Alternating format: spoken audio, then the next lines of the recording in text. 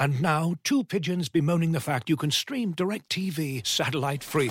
Hey, Frank, a little birdie told me you don't need a satellite dish to get DirecTV. What's little birdie? Was it Jimmy the Sparrow? It's a figure of speech. Point is, you can stream DirecTV over the internet now. Oh, sure. Next you're going to tell me those big birds are made of metal and filled with people, right? You mean airplanes? Stream DirecTV without a satellite dish. Visit DirecTV.com. High-speed internet service required. Terms and restrictions apply.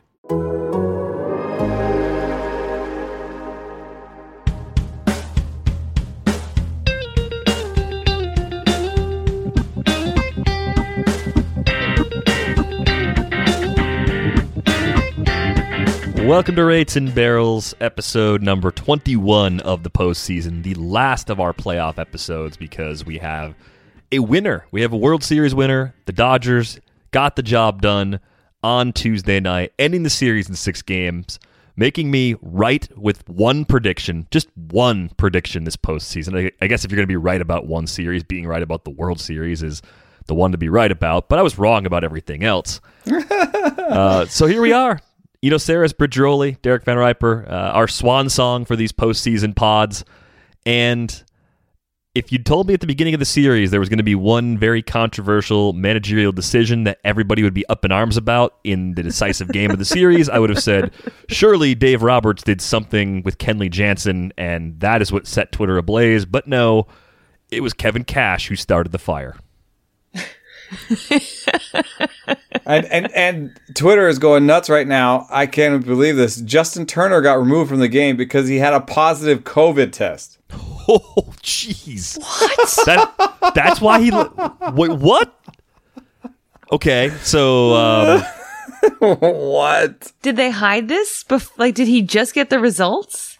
How did he get into the game? When... How 2020 is this? We get to baseball. We get to the World Series. We crown a champion. Oops. The guy who just played in it has COVID. How 2020 is this? At least he didn't, hit a homer that decided the game so that we would have to be like, should he have even been in there? And this is why we can't have nice things. 2020. Oh, my God. 2020. Just can't not be 2020 even on the last minute when we're like, that was a normal series. I mean, we've got stuff to talk about, but a 6-game series between the two best teams in baseball. Hey, let's rip on Kevin Cash. Oh wait, COVID. Yeah, right. I am not here to rip on Kevin Cash, though. I'm going to say that right now. Where do you want to start? Do you want to start with this Justin Turner COVID thing, or holy crap, that? I'm not even prepared to talk about that. There's nothing to say. We'll get more details on that later, I guess. Does that means that he can't even jump around with his teammates? It's too late. He's been in the bubble all over these guys. He played 8 innings. Are they really going to celebrate like nothing's wrong? They all should be getting tests. But they'll probably do a silly thing and be like, nope, you've got to go away now. Come on. That's what I mean. Should they really be continuing with this ceremony? Oh, and the celebration? I mean, these guys have how all been. Weird is this life that we live? Forget it. They've all been hugging and high-fiving and God knows what else in this bubble. And he played 8 innings of the game. When did the test get released? Tonight? How did he even get it in the bubble? Oh, man. When did this test get released? Doesn't everyone feel like it's kind of shady he played 8 innings? Yeah. If he was waiting on his test results, he shouldn't have been playing. Why did the test results take till the 8th inning?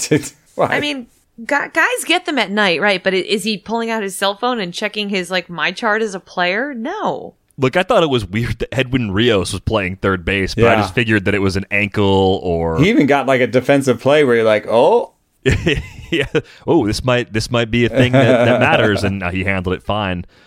I'm speechless about the Turner thing because that literally just broke as we started recording. So I've had some time to think about the Blake Snell removal from this game, and Kevin Cash is actually talking about that right now. The quote, "I didn't want Mookie seeing Blake a third time."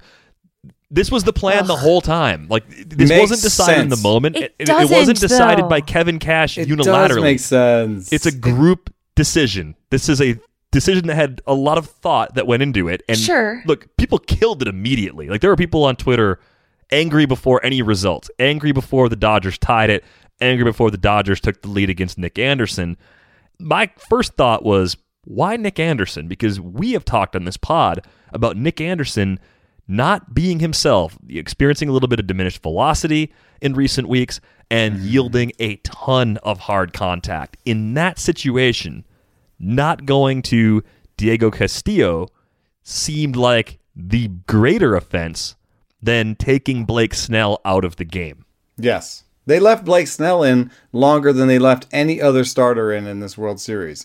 They did leave Blake Snell in because he was dealing. But you don't leave a lefty in against a righty the third time through the order, especially when it's a righty superstar that makes contact and doesn't chase. And Blake Snell had, used all his tricks. He threw some changeups to Mookie Betts, and he got him out with curveballs. Like, he was trying everything he could to get Mookie Betts out the first couple of times. Like, I don't. Hadn't think he struck him out twice though? Left. Didn't he strike him out twice? But he didn't have any other tricks left. If he goes to the back foot slider, like, Mookie Betts is all over that. I mean, that's something that I saw in the preview. I think that they never thought that Snell would face Mookie a third time, and you want to kill them for being scripted. I understand. That makes sense. A little bit. We've talked about the Dodgers being too scripted. I hear that, but Snell threw his slowest fastball of the outing to Austin Barnes in that one before. So he didn't really have that 97 left. I don't know. I think it's dispensable. I think Diego totally Castillo disagree. is the wrong problem. The problem there. Here's my issue though, is that we've seen this a few times. Here's my main bigger issue than just the Blake Snell came out. Over a 7-game series, and over this long of a postseason, the Rays bullpen has been exposed. There's no cute magic tricks to pull out now and overwhelm them. Nick Anderson didn't look good. Fairbanks gave up that home run. They had lost some luster off that bullpen. And I think that's something that I guess doesn't come up in the script at all. Hey, if Snell's dealing, has really had effortless innings, has a low pitch count, hasn't exhausted himself really at all, wouldn't you rather lose with that Cy Young guy than with a reliever who has been struggling, no matter who it is? I mean, the Rays have had reliever issues. Very quietly, a lot of their guys have been hit, and the Dodgers are a team that has proven to adjust quickly. So, I don't know. I can't. I think the move's totally indefensible. It's happening everywhere. I think if Dave Roberts did this, he'd be crushed. He'd be crushed for sticking to the script. Kevin Cash does it, and there's a faction of people who say, oh, well, this is how they got here. True, but at what point in time do you watch a guy and say, I'm going to go with this here and see how this works out? He's going to get crushed either way. Either way, Kevin Cash takes ownership of the move, whether it's his idea or not his idea. I think the thought I had too was, okay, is there something in an individual game performance that would be analytics based that would lead you to go against the numbers that guided this decision, right? If Blake Snell were still holding velocity close to his max, right? If he's throwing 97 in the fifth inning instead of 94 or whatever it might be, is there something on a granular level, data-driven, or is it only a gut decision? Is it only instincts? Is it only trusting your eyes? Is it only taking a very old school approach? I don't want it to be analytics versus old school. I'm wondering if there's uncharted territory for knowing when somebody's at or near peak performance, right? And if they're at or near peak performance, if that's the sort of level that would cause you to say, yeah, actually, this is the better option than going to the pen right now. And even if it's only one or two more batters, it doesn't necessarily mean he's going 7 or 8 innings, right? I mean, the home run that Mookie Betts hit in the 8th to put the Dodgers up 3-1, at that point, the 4th time through the order, Blake Snell would not have been in the game by then. Doesn't mean the same reliever would have been in. The situation could have been different. It's not apples to apples. But I just keep wondering, are we going to reach a point where you can pitch so well that the 3rd time through the order penalty gets tossed out because you do have that electric stuff and it kind of checks out on the back end with data? I mean, isn't reliever burnout a real thing in the postseason too? Don't you guys feel like by the time we get to the World Series here, teams... There's also got to be you see these relievers more and more, right? Exactly. Since the Rays have been using them, the Dodgers have seen them. And if there's a 3rd time through the order penalty, maybe there's a 3rd time you've seen the reliever penalty, where you're just That's a good point. Nick Anderson is not fooling me right now. So I don't know. I think the big mistake was the Diego Castillo versus Nick Anderson decision. But I think that in the end, the reason that the Rays lost is the offense. Yeah. I think it was the offense. Yeah, beyond Game 6. I mean, they scored 1 run in Game 6, but throughout the series, it was a lot from Randy Arozarena and not much from the rest of the offense, unfortunately.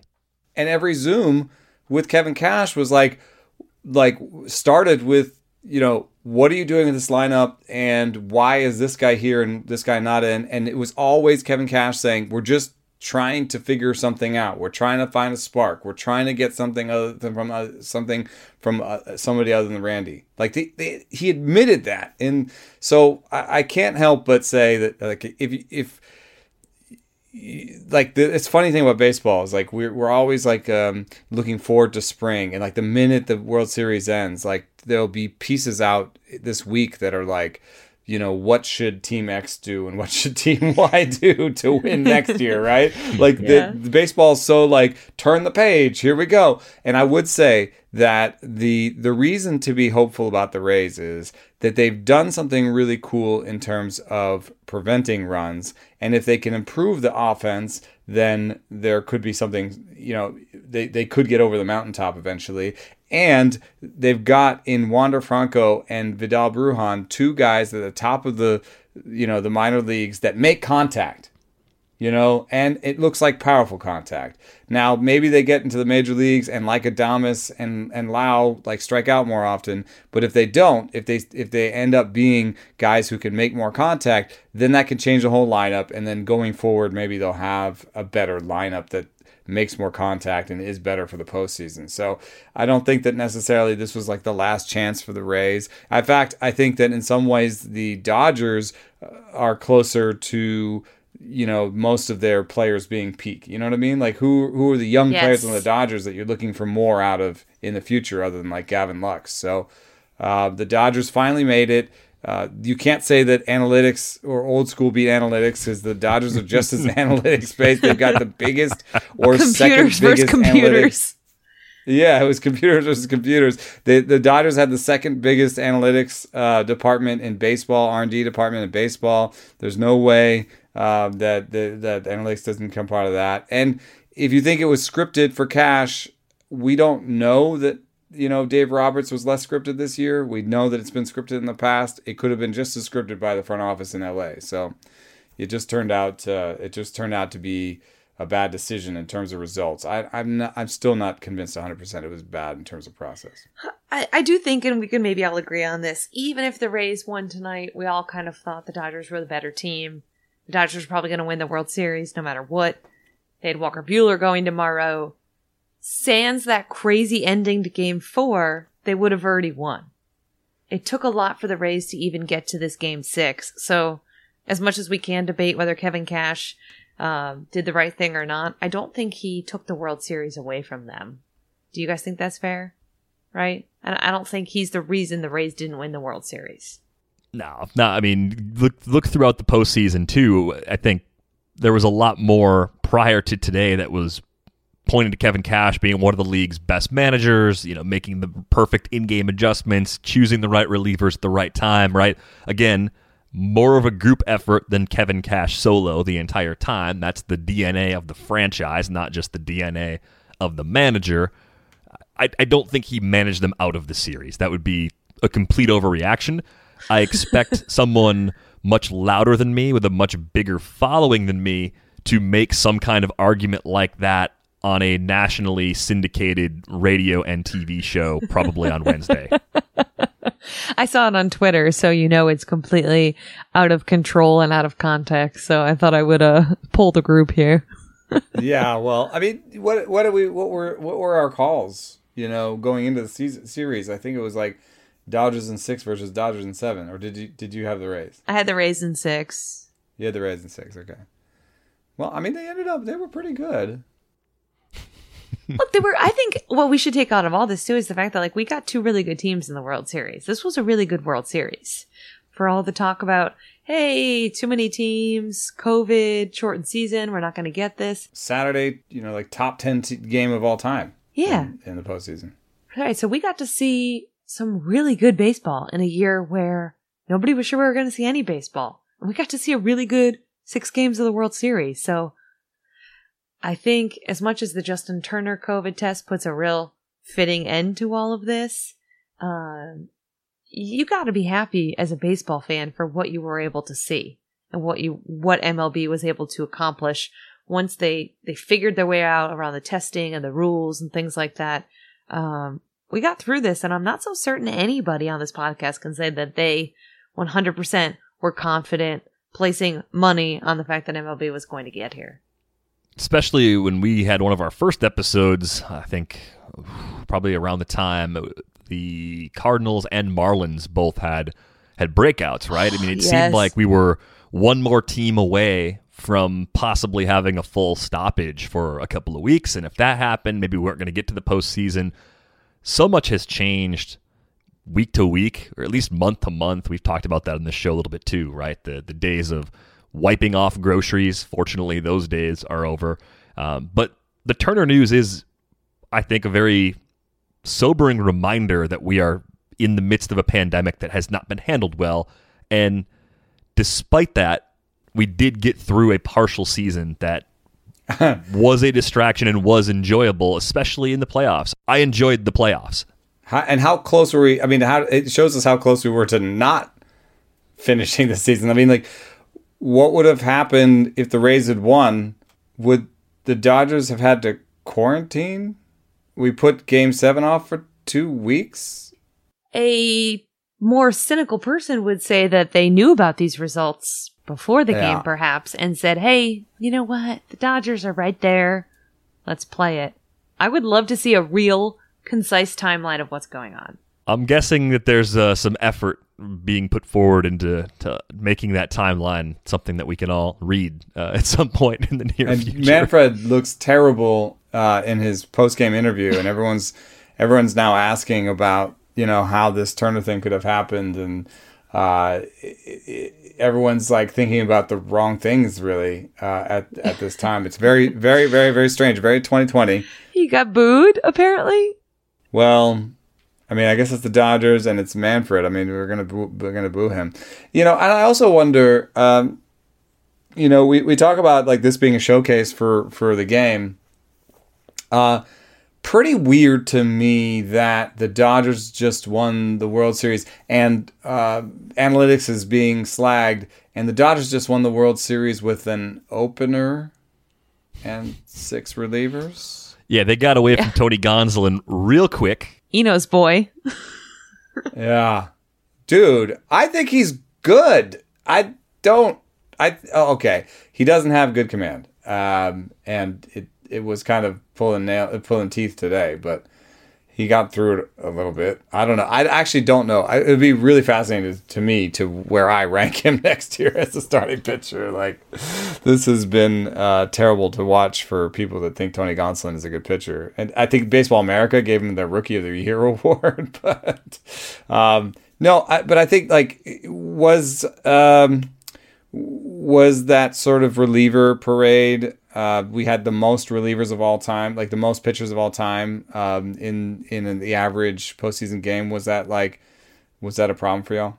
Tonight? No. I thought the game's pace was okay. You mean overall? The most pitchers of overall all time? And tonight. There were the most strikeouts in an 9-inning game tonight too, right? I think they announced that as well. I mean, I don't know if I've kind of gotten used to it by now, or the fact that it was such a exciting, World Series on the line game. Yeah, this was tight. Kind of made me forget about it a little bit. I guess that's just the way the game is going, unless they make some significant changes. I guess I didn't have a huge problem with tonight's pace of game, or really the way the game unfolded tonight. I mean, you knew the Dodgers were going with a bullpen game. You knew it wasn't going to be a pitching matchup, between both teams. No one was going to go 7 innings. So no, I didn't really have a problem with it. Did you, Derek? No, I almost think the pitching changes don't bother me in a close game, but they drive me crazy when a team is up by 3+, right? When it's Like not very close. Spring training in the 9th inning, they're making those situations. That's when pace sort of becomes a problem. Given the stakes, it didn't seem problematic. It was a close game. There was plenty of drama throughout. I keep thinking about a few things performance-wise in this game. I mean, Blake Snell was outstanding. We didn't really talk about just the numbers themselves. 9 strikeouts, no walks, just the 1 earned run, 2 hits, 5 1/3 innings. I mean, that was an outstanding start from him.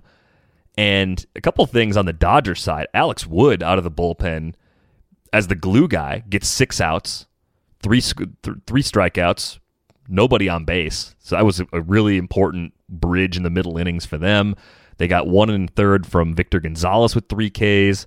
You know, it was a great Johnny Holstaff effort by the Dodgers when we were talking about it as sort of a soft punt situation again, much like Game 2, right? They got more mileage out of some guys that we had some low expectations for, and I feel like that's what kind of puts the spotlight back on the Rays offense for me, is that you shouldn't go scoreless for 7+ innings against Dylan Floro, Alex Wood, Pedro Baez, Victor Gonzalez, and Brusdar, right? Like, I mean, Julio Urias is really good, but the middle innings especially, you got to do more damage than that. You just that's not a good enough group of relievers to keep you completely off the scoreboard. One thing I spotted that was weird in the preview that I did was that the bad relievers, the quote-unquote bad relievers for the Dodgers, had a better strikeout minus walk rate than the good ones. And that might be partially because Trinan and Graterol are like, sinker guys. They don't have that big strikeout rate, and May doesn't either. But yeah, tonight they did well. But I do think that it's on next year. Austin Meadows returning to form, even someone like Andy Diaz returning to form. There's going to be a trade. I mean, as much as Willie and I almost hope that they learn some of the soft science that was so successful for them, that they had such a team of brotherhood and togetherness that I think it would be folly for them to trade Willy Adames, even though Willy Adames has like the strikeout rate, and they have Wander Franco who's going to come up behind him, and it could totally be like a Rays thing to trade Willy Adames in the middle of all these years of control for something else, and that could be something they do. But Willy is really important to this team in terms of making friendships across all different kinds of lines and just being the energy factor. So maybe they trade Brandon Lau instead, but you like, if you're looking at a place to improve strikeout rate, it's Austin Meadows, Brandon Lau, Willy Adames. Those are the places where you can get more offense, and you could either get it by trade or by sort of improvement from one of those players. With Adames, a 124 WRC plus in the regular season. I mean, 24% better than a league average hitter, even with that strikeout rate, and that strikeout rate was well above what we'd seen from him in the past. So to me, there's optimism in targeting him via trade if the Rays don't keep him. But I think you could probably turn him into more of a super utility guy. And, they love to platoon in enough spots. Defensively, he's a fine shortstop, but he could play other spots if needed. Maybe that's the way to do it, right? Still bring the energy. Still there every day, still plays pretty much every day, probably starts 3 or 4 games a week instead of 6 or 7. Maybe that's the role for Adames next year. Trade Wendell, or something like that. Try to find something else that works. But Franco's coming up. Brujan's coming up. They've got there's more news coming through on the Turner test. In the second inning tonight, says Jeff Passan, the lab doing COVID tests informed MLB that Justin Turner's test from yesterday came back inconclusive. The samples from today had just arrived and were run. It showed up positive. The league immediately called Dodgers and said to pull Turner. In the 8th inning? I don't know about this. I mean, this is not the last bit of info we're going to hear about this, and I hope it's the truth. But God damn it, dude. He got to play a test? He got to play in a game when his results were inconclusive? Yeah, I guess he was already playing, they're saying, the second inning. So these guys took the field without their results? The goddamn it for me is not necessarily aimed at the Dodgers, I think, or MLB. Like, there's a lot. It's more just like Like, really? Right? Like, how come the NBA and NHL pulled off bubbles and MLB has to get really totally pooped on in the big stage, right? Oh my God. This couldn't happen on an off day, of course. Looking for an assist with your credit card but can't get a hold of anyone? Luckily, with 24/7 US-based live customer service from Discover, everyone has the option to talk to a real person anytime, day or night. Yep, you heard that right. You can talk to a real human in customer service at any time. Sounds like a real game changer if you ask us. Make the right call and get the service you deserve with Discover. Limitations apply. See terms at discover.com/creditcard. Looking for an assist with your credit card but can't get a hold of anyone? Luckily, with 24/7 US-based live customer service from Discover, everyone has the option to talk to a real person anytime, day or night. Yep, you heard that right. You can talk to a real human in customer service anytime. Sounds like a real game changer if you ask us. Make the right call and get the service you deserve with Discover. Limitations apply. See terms at discover.com/creditcard. Yeah, the national media tomorrow, I guess we're national media, but I'm thinking more of sort of on the radio and ESPN types. The two storylines are going to be analytics suck and baseball couldn't handle themselves when it came to COVID. I think it's a little more nuanced than that in both cases. Yeah, but the families, the issue to me isn't just the Justin Turner test. It's the people you put in jeopardy by letting Justin Turner play. And then pulling him. If they didn't get the test results for these guys, maybe it was just Justin Turner, but why were they getting results in game? They have 2 labs. This is no longer the regular season where they're testing all these players. It is a very small group now, and they should be the first test done. And there was something about you weren't supposed to interact with your family. Like they could be at the thing, but Willie Adames was saying that he was saying hi to his family from 30 feet away. You weren't but they won and they just showed all of the Dodgers family on the field. So was that a super spreader event that we all just watched on TV where everyone's kissing their wives for the first time with, Justin Turner germs on their lips? I don't know. Maybe. We'll see what happens. But it just, I can't believe that 2020 managed to rear its head again at the very end of this. You guys, what if you're Corey Seager? You win an MVP of the World Series unanimously. It is your moment. And literally no one is talking about you. Not a one. We didn't even mention it. It's 26 minutes into this pod. And I felt like we should maybe mention who won the MVP. I mean, in our defense, Justin Turner testing positive for COVID as the World Series ended was a pretty big deal. I know. So we should talk about Corey Seager, though. And he was my pick on the hitter side kind of mid-series because he was just crushing it. Kershaw, I think, had a case, and that was something that Alex, one of the listeners of our pod, threw our way. I think his case was based on the series going 7, Kershaw coming into Game 7 and kind of doing what Urias did in Game 6, right? Shutting the door with an inning or two and kind of tacking that on. Either way, he's exercised his playoff demons. Not only did he get the World Series, but he just pitched really well in the series as well. He's going to, we wrote these, we have these briefs that we do right after a game ends. Or just a short sort of, here's what we've got. Here's some insights, and we have Andy and Pedro and me and, Pedro Mora and me, sort of just writing about what just happened as we're writing longer things. And, what does Andy have a thing about Clayton Kershaw and how he won the title and how, even though he has the 3 Cy Young Awards, this is a big deal. So he may not have won the MVP, but Clayton Kershaw will get a fair amount of the DAP for winning this. He will get some DAP for this. I think it makes a lot of sense to give the actual hardware, the MVP, to Corey Seager because it was just sort of an everyday thing where every time he comes to bat, the Rays are terrified basically, and they're asking Willie Adames about Corey Seager. You know what I mean? It was one of those things where he just, every time he hit the ball, it was a rocket. It was in the right angles. I have this Nitro stat. He was the leader in the postseason in terms of hitting the ball in the right angles with the right velocities.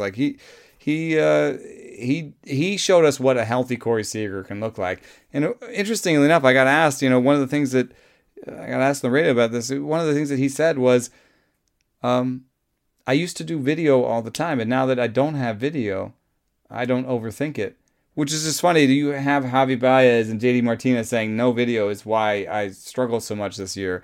And then you have World Series MVP saying no video is part of why, I did so well this year.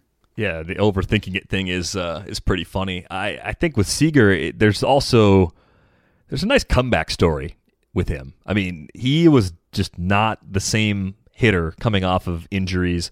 You look back at the numbers, 2019, 19 homers, that's a nice year from a middle infielder, like in typical times, right? But he had shown so much potential with the 26 homers back in 2016, comes out last year off of 2 injuries and is just good, not great. And comes back this regular season, hits 15 home runs, shows that power, gets the average back up, kind of ticks all the boxes, a 151 WRC plus. It was really the best Corey Seager we'd seen yet, even though it was in a partial season. And the exit velocity this year was up a ton, 93.2 for his average exit velocity. He was down to 88.8 last year by comparison, so it gives you an idea of where he might have been at health-wise, seeing that drop. So I think it's a nice story, too, that's kind of just lost completely in the shuffle of what's happening tonight. I mean, my Twitter feed is a complete, chaos. I mean, between Justin Turner, I guess all the Dodgers will receive rapid tests tonight after they get back. However, they've already been celebrating sans masks on the field. Rapid test full of champagne. Exactly. So that's interesting. And then Kevin Kiermaier apparently kind of threw a little shade and said, I don't care what the numbers say. Blake Snell had a couple more innings in him. So there is a lot of things going on right now. And Corey Seager was good, but he's like the 5th most important storyline in the World Series, even though he won the MVP. I don't blame us for getting to him late. At least we got him in there. I mean, Kiermaier's comments are interesting too, just because he's a long tenured Ray. Like, he's a leader in that clubhouse too, right? And there were some player reactions on Twitter. I saw Christian Yelich tweeted a GIF of a man destroying his computer at the time that Snell was removed, and I laughed, but then I thought, dude, your manager would do the exact same thing. Like, I'm not convinced that Craig Counsell would have handled that situation any differently than Kevin Cash. But to get some players pushing back, and Snell's reactions when he comes out of games all the time are generally, I think, pretty demonstrative, right? He's not the guy that's quietly just hanging his head, walking off the mound. He's mad that he's coming out of a game because he's just one of those guys that wants the ball. Like, that's not a bad thing. But this is one of those decisions. People are going to talk about it for a very long time. Yeah, and the Justin Turner, we're just tipped the iceberg here. By the time this pod comes out, there might even be more info on this because it's hopefully everything was true. Like we were saying, hopefully MLB didn't actually know the results. It seems to me that nobody was pulling harder for the Dodgers tonight than MLB. It would have got real dicey here if the Rays had won this game. Yeah. And just the way that Manfred looked on the field at the end, I think speaks to the gut shot that he got in the 8th inning where he thought, maybe, and even on the field, he said something about, we're glad we got this done. Did he? Yeah. So I don't know. It's not an amazing look for baseball. I think none of it was an amazing look for baseball. I mean, the whole 60-game series, the way that labor and ownership fought before this started, and ownership seemed to be fighting for fewer games, just trying to get to the postseason and make as much money off the postseason as they could. The ill will that'll be there between the players and the owners is still there. The Manfred talking about how much money baseball lost this year on the eve of Game 6 in an interview, it doesn't look good. AJ Hinch is it Jeff Lunau giving an interview about how people just wanted to, trounce him for cheating, and the media had it in for him, and it wasn't his fault. I mean, baseball can't help but punch itself in the nether regions. Sometimes, yes. I use the gender neutral term. I think that's probably. But you know what I mean. I think that's probably a fitting point to end with Manfred and everything that's gone wrong, because I do want to point out really quickly another gem of Manfred's tenure in that now the season is over. All those suspensions, Alex Cora, AJ Hinch, Jeff Luhnow, they are now free to be hired. They will be moved off the restricted list, as I was told by somebody inside MLB. We polled tomorrow. Immediately as soon as the season is over. So tonight, I guess the second that Justin Turner's COVID test came back positive, AJ Hinch and Alex Cora are free to slide in. The rest of baseball's not excited about this. Well, I guess I try to equate it to like a regular person job. Like if you got in huge trouble, for plagiarism, and they told you to sit out for 60 games or half a year, would you be allowed to slot back in at the same level position you're at, or maybe even a better position? Because the White Sox job's a good job. Yeah. Would that be allowed? Like with the Astros aging, like you almost say that could be a better job. You're jumping over to a young team. So I think most people are okay with the second chance, but a lot of people are not okay with these guys sliding into these plum jobs like nothing ever happened. Like Alex Cora is like being rumored to come back to the Red Sox. It's like, I think he does. I think a guy who won there can do no wrong in that media market. That's a fishbowl. It's strange. If you want to read the story, that was Britt working with Andy McCullough and Mark Carrick, getting the pulse of a lot of people around the league about the returns of Cora and AJ Hinch. It was a featured story on The Athletic on Tuesday. Sign up for $1 a month, theathletic.com/rates and barrels. I think I'm just disappointed that the league can't develop more interesting managerial candidates. Like, there are 30 of these jobs out there, and there are, 1,500 people working in baseball at all different levels that in some form are on some sort of track to lead a team, maybe, if you count up all the position coaches and hitting coaches and pitching coaches and coordinators. And some of these guys didn't even have managerial experience before getting an opportunity. They didn't manage in the minors, that is, before becoming major league managers. AJ Hinch was, I think, the D-backs farm director before he was a manager. It's strange. Carlos Beltran was going to get a job without ever managing a minor league game. There are people that spend their entire lives trying to strike this balance and get on this track, and then you have two guys get suspended for a year, and they immediately come back, and they're going to be offered potentially the best jobs that are out there. That would frustrate you. If you were one of those people spending your entire life rising through the ranks, doing everything you could to become a better candidate, that would be a really frustrating thing to see play out. Yeah, and you touched on this with the pine tar. I had an agent bring that up that MLB's history is to just turn a blind eye towards PEDs, towards sign stealing, cheating, which they knew was going on before this. Same thing with pine tar. They just kind of don't address it. Then it becomes such a huge public outcry that they have to do something about it, and their punishment is always just kind of halfway. And it makes nobody happy, Right. And it's like, it's either, from the Astro side, too punitive. Like, there's Astro fans who thinks it's too punitive. And why was it so punitive when you know that the Red Sox and the Yankees were doing it? And that there's other players coming out and saying, there's more teams than that, So why was it so punitive to us? People were mad at the Athletic for supposedly pushing this Astros story. It was like, no, we're just reporting what's out there. And baseball itself said that the Red Sox thing wasn't as bad, but can we believe them? And what do we know about what the other teams were doing? So yeah, I agree with you 100%. They always get backed into a corner before they make a decision. It's always zero sum. Brinksmanship, where it's just it comes to the end and then something has to happen, and so they hurriedly, their COVID policy, putting things together as they go along, they're trying to build the car as they drive it. It's just it's always just what are you doing?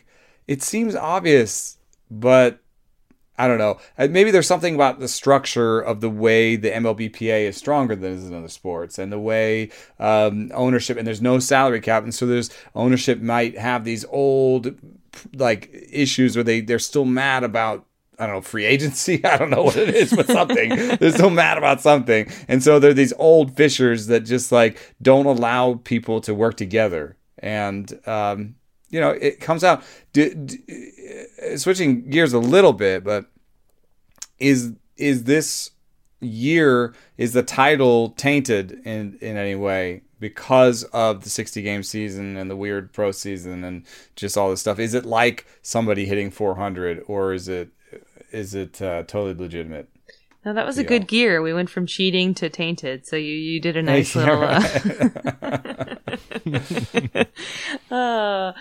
Like, because if it is tainted, like that's a funny thing to put up as an equivalency. Because if it is tainted, that would be like the third tainted title in 4 years or something, right? Like we're talking about like Astros. Which tainted title is the most tainted? Tune in right, next Rates and Barrels. We'll make that a Twitter poll and let people write long responses that I will read to everybody on the air. That'll be a fun way to go about punch it. Myself in the nether regions. You know what though? This is my last thought of the night because I'm running out of energy. I think this was a legitimate title, and I think despite the weirdness of 16 teams being in the postseason, I think MLB lucked into having the two best teams in the World Series. They actually did, and I think even the fact that the Rays had to go 5 with the Yankees to get there, the path the Rays took. Not only was it exciting, it was a grueling path to prove that they deserved to be there. And I think, as we said a little earlier, we all looked at the Dodgers, and they're just a better team than the Rays right now. Were the Rays good enough to win? If you play a series like this 10 times, did the Rays win 2 or 3 of the series? Yeah, probably 2 or 3. But 7 or 8 of those series are going to go to the Dodgers. And I think in a year where so much could have gone wrong with 16 teams in the playoffs, it's one of the very few things that sort of played out the right way. I completely agree. I think at the beginning of this crazy year, which feels like 20 years ago, but was July, I thought to myself, this season isn't real. You're going to put asterisks by it. But by the time we've gotten through this strange March Madness, playoffs, postseason, nobody got shut down. Nobody got a positive test of note until Justin Turner at the end. Until Justin Turner. It was like 45, 50 days without a positive test, right?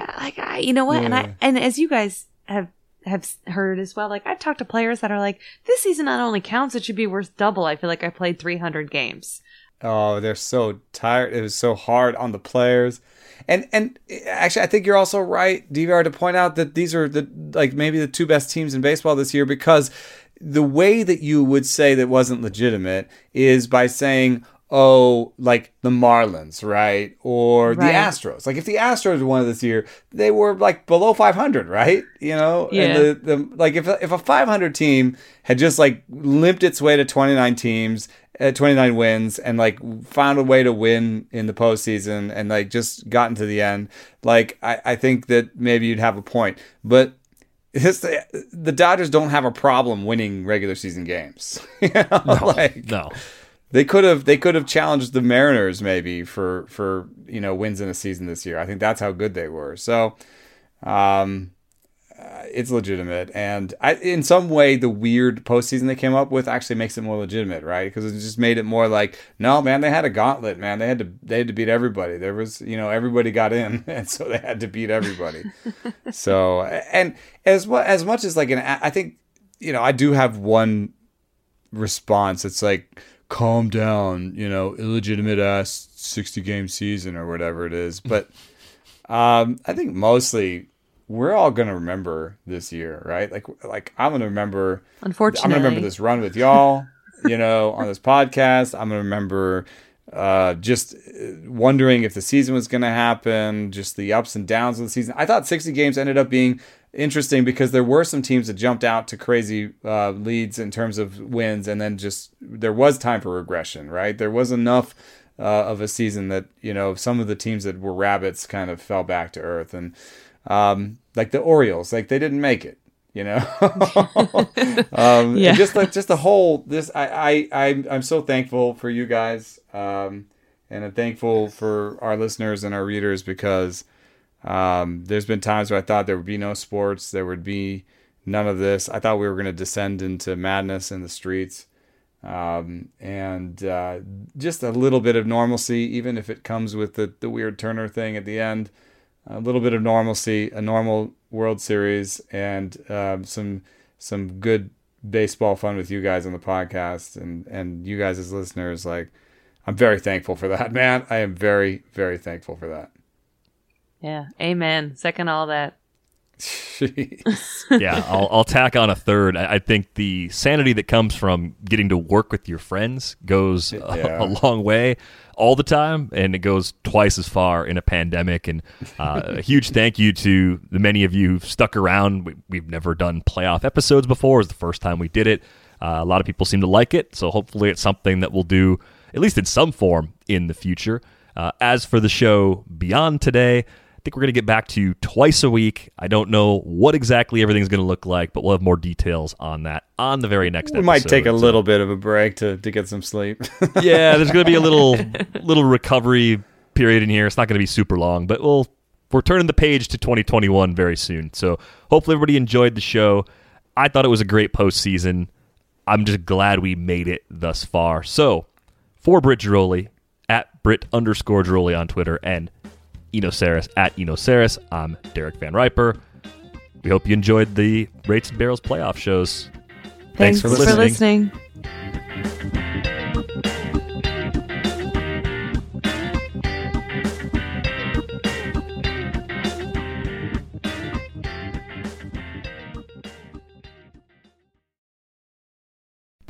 As you've probably heard by now, we've teamed up with BetMGM this season. We'll be using BetMGM lines to make all of our picks, and we'll have special offers for our listeners each week. If you haven't signed up for BetMGM yet, use bonus code The Athletic, and you'll get a 1-year subscription to The Athletic, plus up to a $1,500 first bet offer on your first wager with BetMGM. Here's how it works. Download the BetMGM app and sign up using bonus code The Athletic. Make your first deposit of at least $10. Place your first bet on any game and claim your voucher for a 1-year subscription to The Athletic. See BetMGM.com for terms. U.S. promotional offers not available in D.C., Mississippi, New York, Nevada, Ontario, or Puerto Rico. Gambling problem? Call 1-800-GAMBLER. Available in the U.S. Call 877-8-HOPE-NY or text HOPE-NY 467-369 in New York. Call 1-800-NEXT-STEP in Arizona. 1-800-327-5050 in Massachusetts. 1-800-BETS-OFF in Iowa. 1-800-270-7117 for confidential help in Michigan. 1-800-981-0023 in Puerto Rico. First bet offer for new customers only in partnership with Kansas Crossing Casino and Hotel. Don't forget, if you haven't signed up for BetMGM yet, use bonus code The Athletic, and you'll get a 1-year subscription to The Athletic, plus up to a $1,500 first bet offer on your first wager.